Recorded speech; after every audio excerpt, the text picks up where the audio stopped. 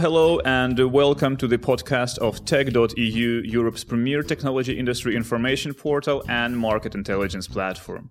This is episode number 88, released on September 26, 2018.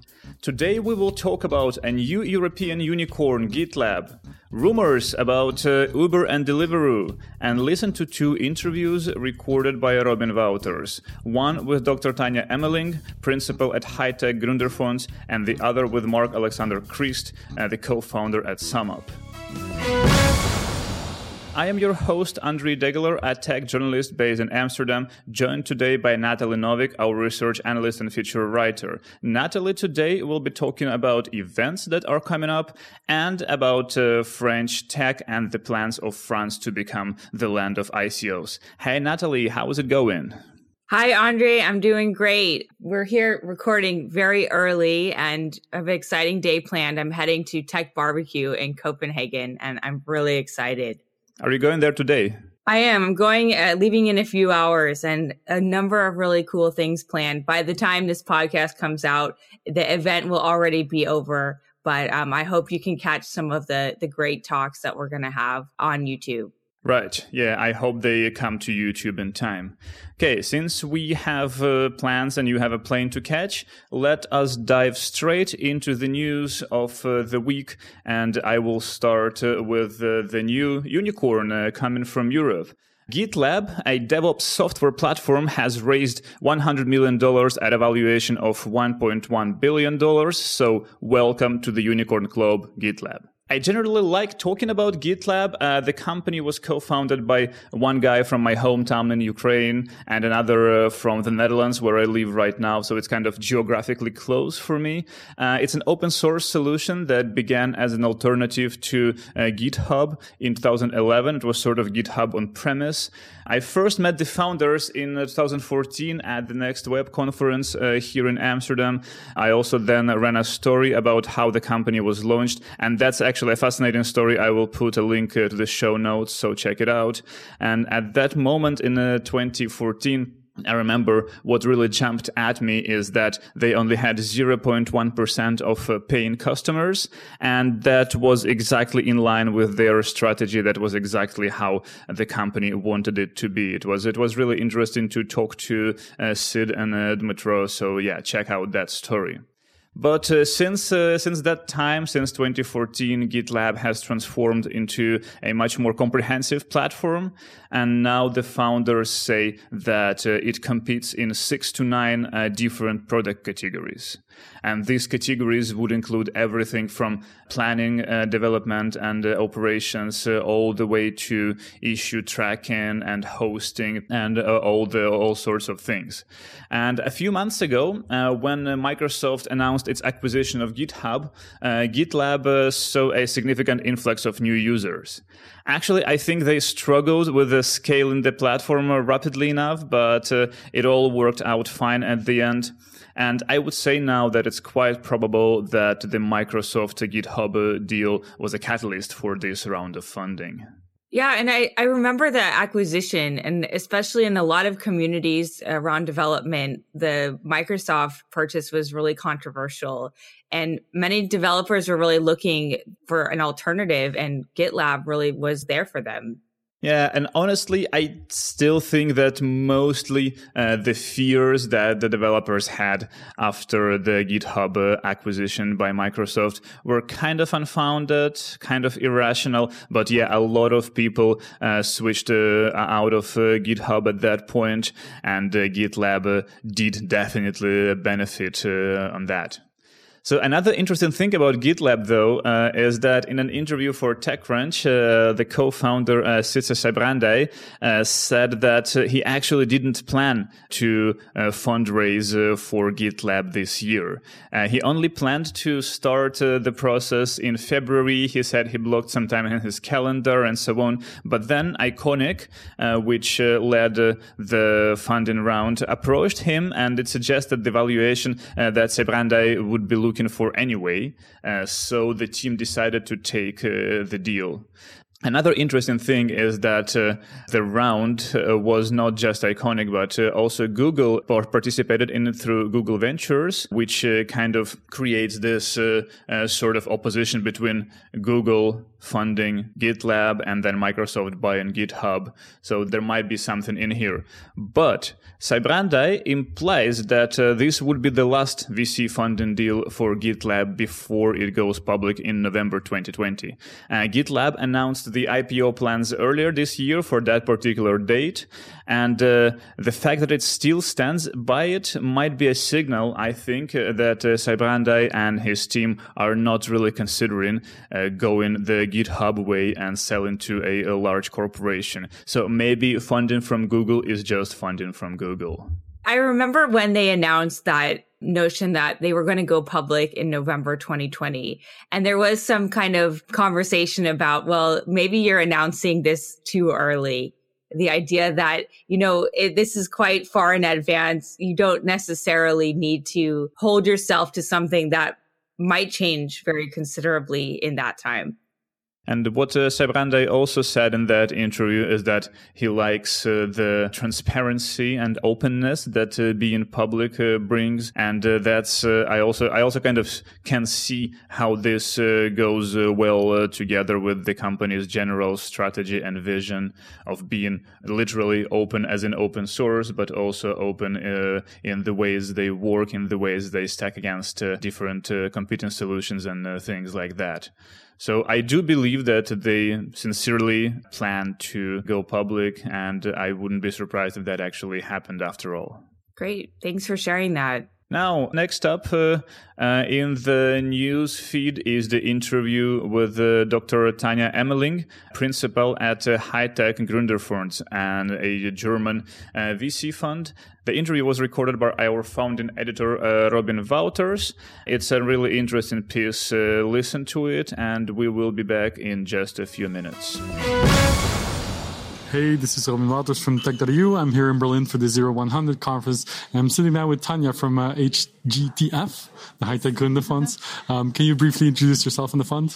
Yeah, pleasure to meet you. So we're High-Tech Gründerfonds. We were founded 2005 with the first fund. We have 3 funds with 900 million under management, made already 500 seed investments, over 97 exits. We have 260 portfolio companies active in our portfolio, and we focus on life sciences, hardware, internet media, software, and very interested in tech. Wow, you memorized those numbers really well. Can you briefly talk about the structure of is it public-private partnership? Is it completely private now? Like, what's the structure of the fund today? Yeah, it's a public-private partnership. So about our third fund now, we have over 30% private investors. So basically LPs from the entire German industry and Mittelstand as well. So we are not publicly qualified. So and that gives us the chance to invest like in straight equity on our own together with partners, and very flexible in the structure. What about stage? Are you stage agnostic? Do you usually do early stage up to Series A? Like, what's the sort of the tipping point where you stop investing? Yeah, so we are seed investor, and seed is qualified for us that the company is no older than 3 years old since incorporation, and has no more funding than 500k euro from external investors so far. So that limits seed, but for the rest, you're very flexible. And do you invest exclusively in Germany, or do you also invest in, for example, companies from abroad who see Germany as a target market, for example?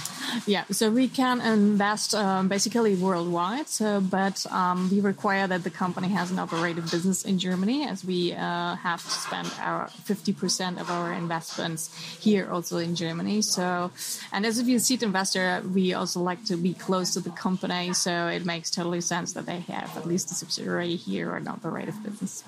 Sure. So in terms of future, you mentioned that like a lot of your investors now are private. Do you think that will change your strategy in any way in the next 5 to 10 years, let's say? So we are definitely more flexible. And we can look at companies now that are up to 3 years old. So that makes a difference to how ready they are already in their products, in their traction, how easy they get follow-on rounds. So that makes it more broader for us also to look at tech companies that have a very long development cycle or also sales cycle to structure them right for the follow-on investments. Right. Of course, you have a good view on the German ecosystem, both in terms of the VC market, which you often co-invest with other investors, I'm sure, but also on the startup ecosystem in general. Are you positive? Do you see this in a positive way, the evolution? So I'm very happy that the market picked up. So you see a lot of new players in the market. There are a lot of new funds, a lot of established funds raised their follow-on funds. So you see that there is much more movement in the market than it was just before.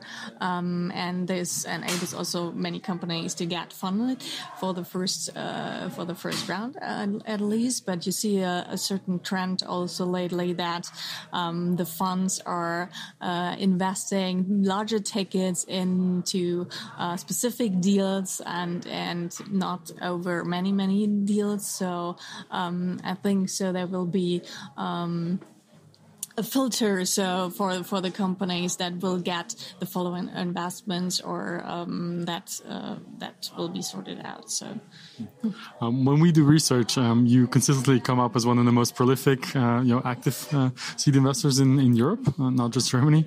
But I'm always wondering, like, how big is your investment team? Like, how do you do this in the first place? Like, so many deals, how do you manage that? Yeah, so we make about 30 to 40 deals each year. So we have an investment team that is around 38 to 40 managers. And the managers are having their personal portfolio up to 12 companies. So to do that deals, you need to go out, source a lot, get the deals in, and then, so if your portfolio is full, then you help the younger investment managers to build up their portfolio. So it's continuous work to build that up and follow the deals that are hot. Great. Well, enjoy the rest of the conference. What do you hope to get out of today, by the way? It's a very good network. So exchange on what's the latest in this industry, discuss hot topics for the exit part, deals, of course. And it's always nice to see people from the industry. Great. Well, thanks for your time and enjoy the rest of the day. Thank you so much.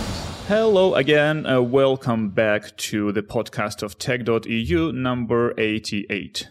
We are still on to the news, and now it's Natalie's turn to talk about France and its fintech plans. Yeah, well, thanks, Andre. I wanted to talk a little bit about France and French tech, where a few really interesting things happened last week. So if you follow me on Twitter, you know that the French tech ecosystem is one that I'm following a lot and I'm really bullish on, because I've been really watching how they've developed in comparison to other startup ecosystems around Europe. And France really is interesting for a number of reasons. So they've been doing a number of cool things innovation-wise long before Emmanuel Macron revealed this plan aiming to make France the startup nation. After the Brexit vote, these plans really kicked into high gear, and they had some very serious concrete plans to turn Paris into Europe's fintech hub. You might recall that a number of French officials showed up in London scouting for French companies to bring across the channel last year. Well, I'm not sure how successful they were at that. There wasn't anything really published about any successful moves, but they've been continually coming back very frequently, especially last month. They continue this charm offensive where French economy and finance minister Delphine Guénot Stefan, I'm sorry, I butchered that name again, has been returning to London really repeatedly over the summer to speak with companies and to really encourage them to come back to France or to consider France and especially Paris as a potential place to headquarter their companies. Last week, she started a project in conjunction with the government-backed tech incubator, Les Suaves. Well, I'm sorry, this name, it sounds like a nightclub, and it probably sounds a lot better in French, but it's a government-backed incubator that's in connection with Paris & Co., which you might have heard about. And it's especially dedicated to fintech. And they have a new call for 20 fintech startups that are looking to bring products to market. It opened last week as part of this larger plan to transform the country into a more tech-friendly and more fintech-focused one.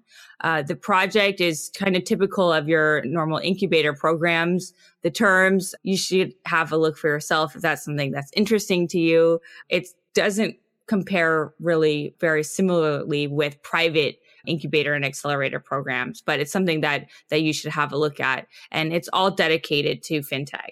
Well, I guess sometimes governmental programs could be beneficial, not necessarily for their terms, but just for other opportunities they can bring. So I guess it's something for startups to take a look for sure. And I also hear that France is trying to jump on the ICO bandwagon, isn't it? That's right. And the second and maybe more exciting news is the approval of this new ICO framework that was advanced by the French Parliament last week. The policy was designed with the aim of making France, quote, the ICO hub of Europe. Many countries are competing for this crown. So we've heard about Lithuania, Malta as blockchain island, a few number of other initiatives in Germany, especially.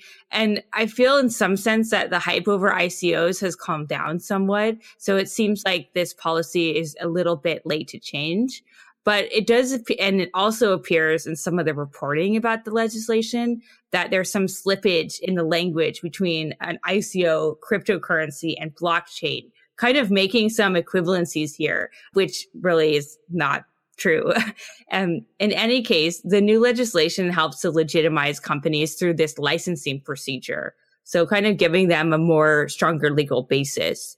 So this policy is the start of what it hopes is a chance to greater incentivize French innovation in blockchain and crypto.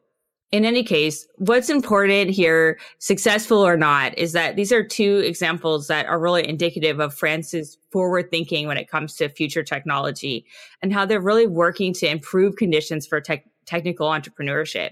So when it comes to building hypergrowth startups, France has really had a lot of structural and institutional barriers, really preventing innovation in that area. I mean, you look at the tax law in terms of labor laws, these things made startups really hard to do. But what's the country has been doing for the last few years, maybe better than a lot of other countries in Europe right now, is really take risks. And some of the things it has done entrepreneurship wise hasn't really worked out that well. And they received a lot of criticism from the tech community. But what's really great is it's trying things and it's learning from that. It's learning from the successes, the failure. They're taking on the criticism. And policy wise, and especially working with policymakers, that's really important. Letting them try things and letting them fail. And instead of giving up, which you might have expected, they keep throwing things at the wall and seeing how they stick. And it's bringing groups to the table that haven't had a seat before. They're really listening to and taking in a lot of feedback. And what they're doing, it's really interesting to watch and how open they are with trying to be innovative here policy-wise. And it's really a change of thinking. And in many ways, a very radical departure from how things were only a few years ago.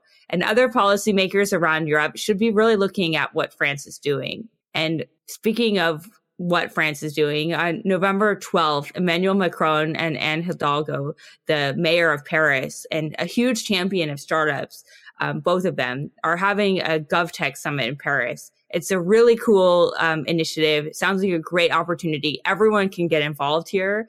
And if you're interested in GovTech and you're interested in working in France, it's something definitely to check out. And we'll put the link to the event in the show notes. And I hope you can take in that event if it's something that's exciting for you. I hope to be there.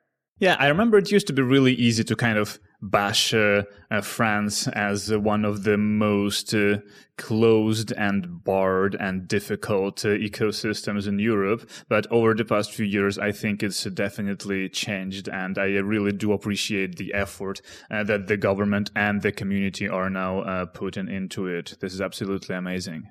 And it really seems that the government and the community are now kind of in conversation with one another. And previously, it used to be kind of one side against the other side, really kind of arguing, well, you're not doing enough for us, or you're doing things in the wrong way.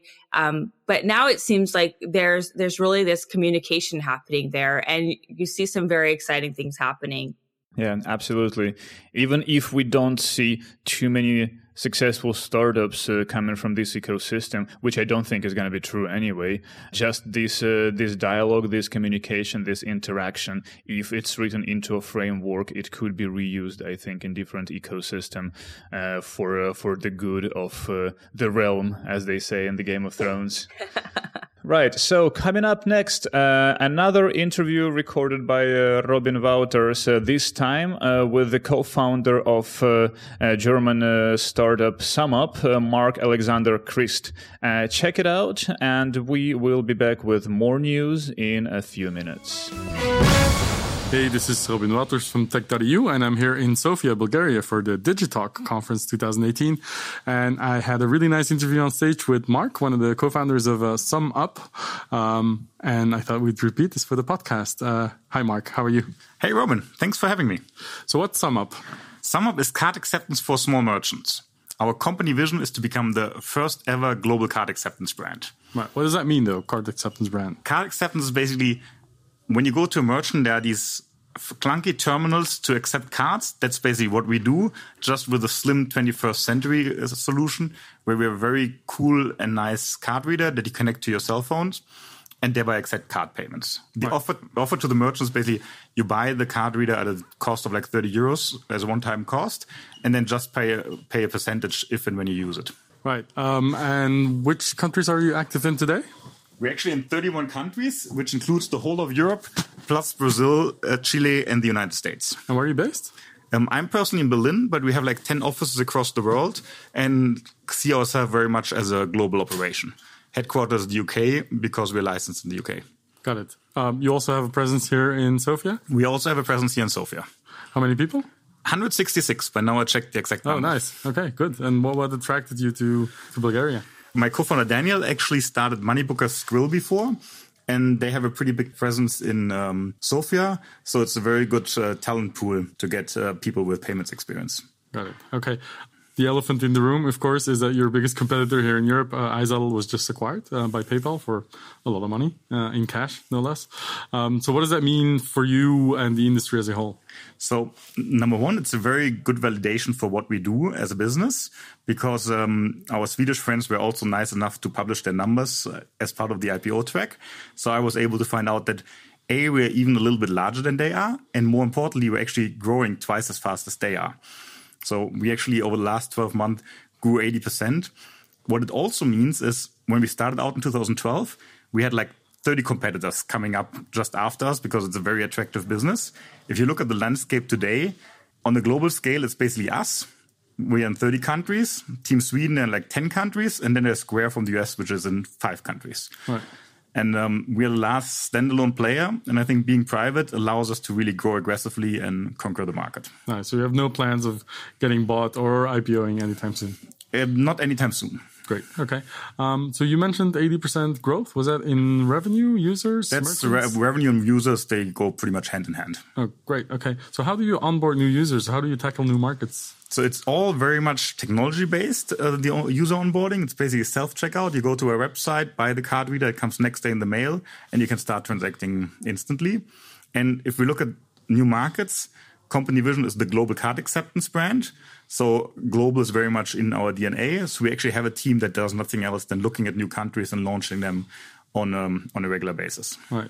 Of course, this is an ongoing process, but when do you think you will be able to call yourself a truly global acceptance brand? Well, that's very much up to definition. I think there are like 200 countries in the world. I think once you cover a third of them, you're definitely global. But if you look at card payments, the markets we're in today cover about half of the global volume. So in terms of wallet that we could get, we already conquered half of the world. Right. And we'll keep on chipping along. Yeah, so you're well on your way. Really good. So do you produce the card readers yourself? How does this work? Yes. So we believe very much in owning the whole critical infrastructure ourselves, because they're very tiny margins and it's all about the experience and the usability for the merchant. So we produce our own card reader. We have our own firmware on the card reader integrated well into our apps, into our backend. And by basically owning this whole value chain, we are able to provide the best service and the best product to the merchants. Great. Are you also adding new features on top for SMEs to kind of do better accountancy, data analysis, e-commerce even? I don't want to give away too much, but we consider ourselves a payment company and focus very much on payments. So definitely a couple of ideas that might come out in the near future. Great. So let's talk about the B word, Brexit. Is it in any way going to affect the way that you operate and the way that you're scaling today? Well, first of all, Brexit to me is an unbelievable waste of economic resources. It's a little bit, if you think about China, 300, 400 years ago, this was the leading country of the world. Then they decided to close down. And China 20 years ago was what it was. So I hope Brexit is not going to go the other way. But to me, it's unbelievable, sad and terrible what happened. What this means for us, we obviously have a UK payment license, which we passport throughout the European Union. For the foreseeable future, that's still possible. But obviously, to prepare for Brexit, we're already looking at other locations to get a license there. And for us, it's actually easier than for the incumbents, because at least our license is 5 years old. So we're still, let's say, familiar with the process. Right. If you're a traditional bank and you got your license in the 70s, good luck pulling out the PDF and and updating all the processes. Yeah, it's going to be a nightmare. Final question. What's your biggest problem today? What do you wish you could solve tomorrow? Cash. Cash flow? No, cash as in paper cash. Oh, as a competitor, you mean? People paying with cash is a big problem. Right. And I really want everybody to pay by card. That's interesting, but it's also very cultural, isn't it? Like for Scandinavian countries, in China, I mean, paper money is almost gone completely, but some countries still prefer cash. But I mean, coming from Germany, we're probably one of the shittiest market out there, right? With like very low card acceptance rates. However, the growth rates are actually pretty good. So I think the whole trend goes in the right direction. There are governments that push for like reduction of cash. There is the next generation that just completely doesn't understand how you cannot have the convenience to paying by card. Yeah. And merchants realize that they need to have card payments in order to succeed. So we're on our way to a cashless society, finally. I don't think cash will fully disappear, but I'm pretty sure we should get to 90% card payments. Great. Well, Mark, thank you very much for your time and best of luck with the sum up. Robin, it was a pleasure talking to you. Hello again. Welcome back to the podcast of Tech.eu. We are still going through the news from the past week. And guess what? It's the rumors time now. We all love a good rumor, and the past week has really brought us a juicy one. So Bloomberg reports that Uber is talking to Deliveroo about acquisition possibilities. And to put this in context, Uber already has a food delivery service of its own, Uber Eats. And if the deal comes through, it would control a pretty significant part of this industry, particularly in Europe. Because Deliveroo is actually one of the biggest European startups, which last year raised about $480 million. It was also in funding talks with SoftBank, which is also an investor in Uber, but that conversation never led to anything material. The suggested acquisition price is still unknown, but it's going to be a pretty significant amount since the last valuation of Deliveroo was at over $2 billion. And this is really huge, especially when you can see across lots of European cities. Deliveroo is certainly one of the most visible startups in Europe. They really have built something that's changed a lot of lives here, from creating this huge gig economy with lots of different jobs, and they've really shaken up the restaurant industry. Yeah, for sure. And even though they do have a bunch of competitors around the different European markets, they are definitely noticeable. And But according to the unnamed source of Bloomberg, the talks actually could still fall apart. Nothing is set in stone yet. And in part, this could happen because Deliveroo and its investors have been reluctant to relinquish independence. So we're going to look and see what happens next. In a related news here, though, a pretty big group of couriers of Uber Eats on motorbikes were coming to the London HQ of the company to protest against unfair wages for 2 days in a row. The protesters chanted no money and no food and sounded the horns of their motorbikes. There is a video on Twitter, and it's quite a few people, I would say maybe between 50 and 100 people. Riders told The Guardian that Uber Eats reduced the minimum per delivery rate from £4.26 to £3.50, and the protesters now demand that a guaranteed minimum for London couriers would be £5 per delivery.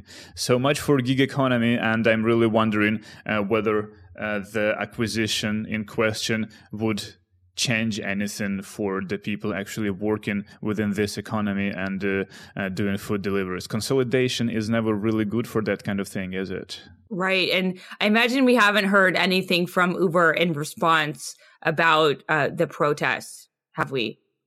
Yeah, I think the only thing that Uber said is that they are looking into the ways to change how they pay the couriers. So I think they are going to, at least they say they are going to introduce a new sort of scheme that would would be more like paying per hour than per delivery. But I'm not really sure what it's going to be like, and I don't think they are sure what it's going to be like either. Great. So this is more or less it for the news, at least for the most important ones. If you are into news in general, check out our newsletter. Every week we compile all the most noticeable news stories from the European startup ecosystem in a very, very, very long list. Check it out if you need more. Now we can move to events. Natalie, it is again your turn to bring us something interesting. Right. So, of course, as I mentioned before, I'm currently heading to Tech Barbecue in Copenhagen. Really looking forward to a great few days there. And the barbecue? I haven't heard of a barbecue taking place there. I know there probably is one. It's held in the meatpacking district of Copenhagen. There's a number of parties, events. We're going to have lunch with the Prince of Denmark on Monday. So I'm looking forward to that. I'm a vegetarian, so hopefully they have some things on the barbecue for me. But anyways, this will be a great event. And Andrei, I think we're going to see you at some events this week. Where are you going to be? Yes, as I already mentioned last week, this week is going to be what's called Amsterdam Capital Week. So it's a series of smaller scale events, anywhere up to a few hundred people, bringing together investors and startups and the other ecosystem players. My plan is to attend an event called Angel Island on the 26th of September, and this is a perfect place to meet entrepreneurs, meet the founders. The idea is that 400 people, I think, give or take, are just coming together, sailing on ships to an actual island not too far from Amsterdam, and stay there for the day to talk, to share knowledge, to exchange ideas, and so on and so forth. You can't really pitch there. It's prohibited, but you can talk to each other, and you can be a human being to each other, which is a great thing. I think it's a great way of doing events, and I'm really looking forward to that. And 2 days afterwards, I am heading to Ukraine for an event called Lviv IT Arena 2018. That's happening from the 28th to 30th September. It's also going to be a pretty interesting one. I think there are quite a few interesting speakers. It's more of a traditional conference, unlike Angel Island, but I'm also very much looking forward to going there and to be in Lviv again. Great. So looking forward on the event calendar, it brings us to October, and a pretty big event that we're going to be covering is Mondial Tech in Paris. So I'll be there speaking as well. So October 1st through 6th, Mondial Tech is dedicated entirely to mobility, connected cars, autonomous vehicles, and chiefly how they describe it, B2B relationships through the entire mobility value chain. So it's bringing together automotive manufacturers with startups, with investors. Lots of people are going to be there, and it's held in conjunction with the Paris Motor Show. It looks to be a really great time, and I can't wait for that, especially to see all the concept cars, which is my favorite part. And the second event that you should know about and put on your calendar is, of course, Bits and Pretzels, which takes place in Munich, September 30th through October 2nd. So they always have this great connection with Oktoberfest, and Robin Wouters will be there. He is there as a table captain. And it's such a great event, really sparking lots of conversations and getting people really communicating and connecting over these very interesting topics they've selected this year. And it's something that they've really been working on with their event. And because last fall, you might have known, they had an association with the actor Kevin Spacey, who had worked in the past as an ambassador for the organization. And it had given them a bit of criticism. People were kind of wondering, why is this Hollywood actor participating in this tech conference? And it was something that became even more critical, especially after some harmful allegations came out against him. So they've cut their ties with him, and they've really kind of focused the event and tried to make it have a lot of value for the attendees. And this year they're focusing on a number of diverse topics, especially kind of going back to this human side of tech, which we've been talking a lot about. And one of the topics they're really focused on is about diversity, and they've had a big call for table topics across the year. And they also did a raffle offering for free women in tech tickets, really to have a more diverse, more inclusive event. So it's something that they're really thinking about, and I think it's really paid off for them. And they have a number of exciting things planned. Check it out. They're really great about putting all of their conversations and talks on YouTube after the event. So if you can't make it there, I know it's an expensive time of year and challenging time of year to get to Munich, but you can take in some of the best parts of the event by checking out their YouTube channel, where they do have all of their conversations online and everyone is in traditional dress. So that's another reason why it's a fun thing to take in, especially online. Right. So it looks like if you actually wanted to just leave your house and hop between events, you could do that easily without coming home for like 2 or 3 months this time of year. Oh yeah, definitely. I mean, my schedule is like planned until the first or second week of December. It's very quite busy this time of year. Well, it's great. I really like it. I really like this season of conferences. I really like going around and talking to people. So yeah, I'm very much looking forward to meeting whoever is at the conferences where I'm going to. And I'm sure that Robin and our other colleagues are the same. So let's move on to our next section, which is recommendations of books, stories, podcasts, or whatever else we think is good and we want to share with our listeners. I will start with my recommendation, which is kind of related to the news about the Uber Eats couriers protesting in London. Last week, Business Insider published yet another story about the life of Amazon delivery drivers.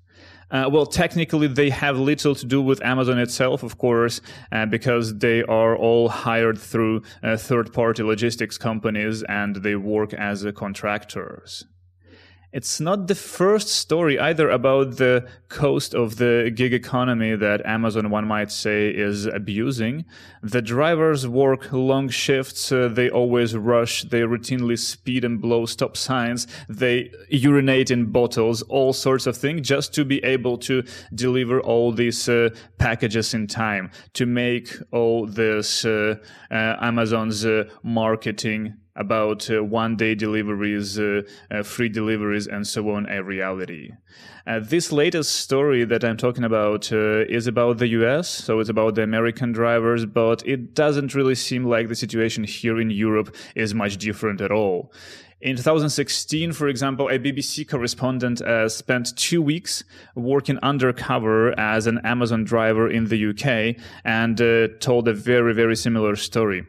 There has been a whole series of stories like this, and I will put a link to all these stories in the show notes. So if you have missed this series of reports on the American side, on the British side, please go ahead and read them, because this is something that is definitely worth knowing and worth thinking about when we all praise the gig economy and the new ways of working. Natalie? Yeah, and thanks for sharing that. I remember getting a status update about an Amazon Prime order I had a few weeks ago, and it said your driver will be there after 98 deliveries. And it really kind of puts things in perspective, this desire for wanting efficiency and wanting things quickly, but also thinking about the real human cost. Just imagining driving around to 98 or more destinations in one day. We can all agree that seems like quite a pretty difficult day ahead.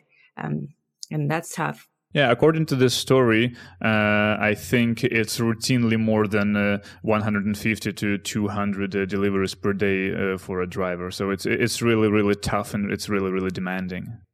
Well, yeah.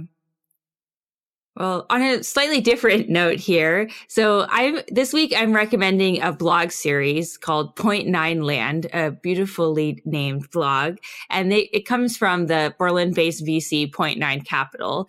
And before anyone kind of jumps all over me, I'll preface to say that we here at Tech EU are agnostic to funding methods, so this is not a vote for or against VC in any way, but if you're a startup, of course, you know there are many ways to fund your venture, and VC is not right for everyone. Getting that disclaimer out of the way. But if you're a company that's looking to raise investment through VC, things have gotten remarkably better lately. And it's getting to be kind of exciting times when it comes to the European venture capital landscape. And one of the biggest improvements, I think, is that we're seeing an increasing amount of transparency around European VC. And as more players enter the game, also as things grow and mature a little bit, European VCs are opening up more than ever before, kind of distinguishing themselves and also showing many of the cards that they used to play close to the chest. And with greater transparency, VC becomes less of a mystery for people, especially early founders that are determining if it's the right way for them to go or not. So the more VCs share, the more time is saved by founders. And it's also a bit of community service as well in educating the community. So in the past, when things were more private and more secret and people didn't have as much experience with venture capital, there were some deals made, some bad terms, and people didn't know any better. And founders didn't have that experience. And it led to these associations with venture capital, as some like Christoph Jans of Point Nine has called vulture capital. So I really appreciated this new movement of VCs that are making their term sheets public, that are being clear with follow-on funding terms, and also holding themselves more accountable and to a higher standard. And this movement kind of got started with some funds in the US, but European investors have really taken this on, I think even more so than they have across the pond. And many of them are making their terms public and being really transparent about their activities.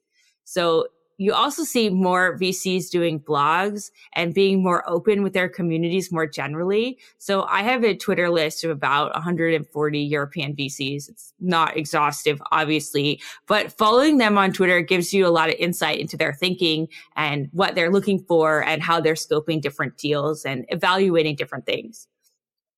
And I think it's a great thing because it gives founders a chance to get to know investors a little better. It helps them waste less time connecting with investors who might not be a great fit. Of course, as we talk about the conferences, many of the times you have matchmaking and you don't have often a great amount of time there to connect with the right people. So anything you can do to optimize your time is really valuable. Founders really focus on efficiency. That really is something that important driver.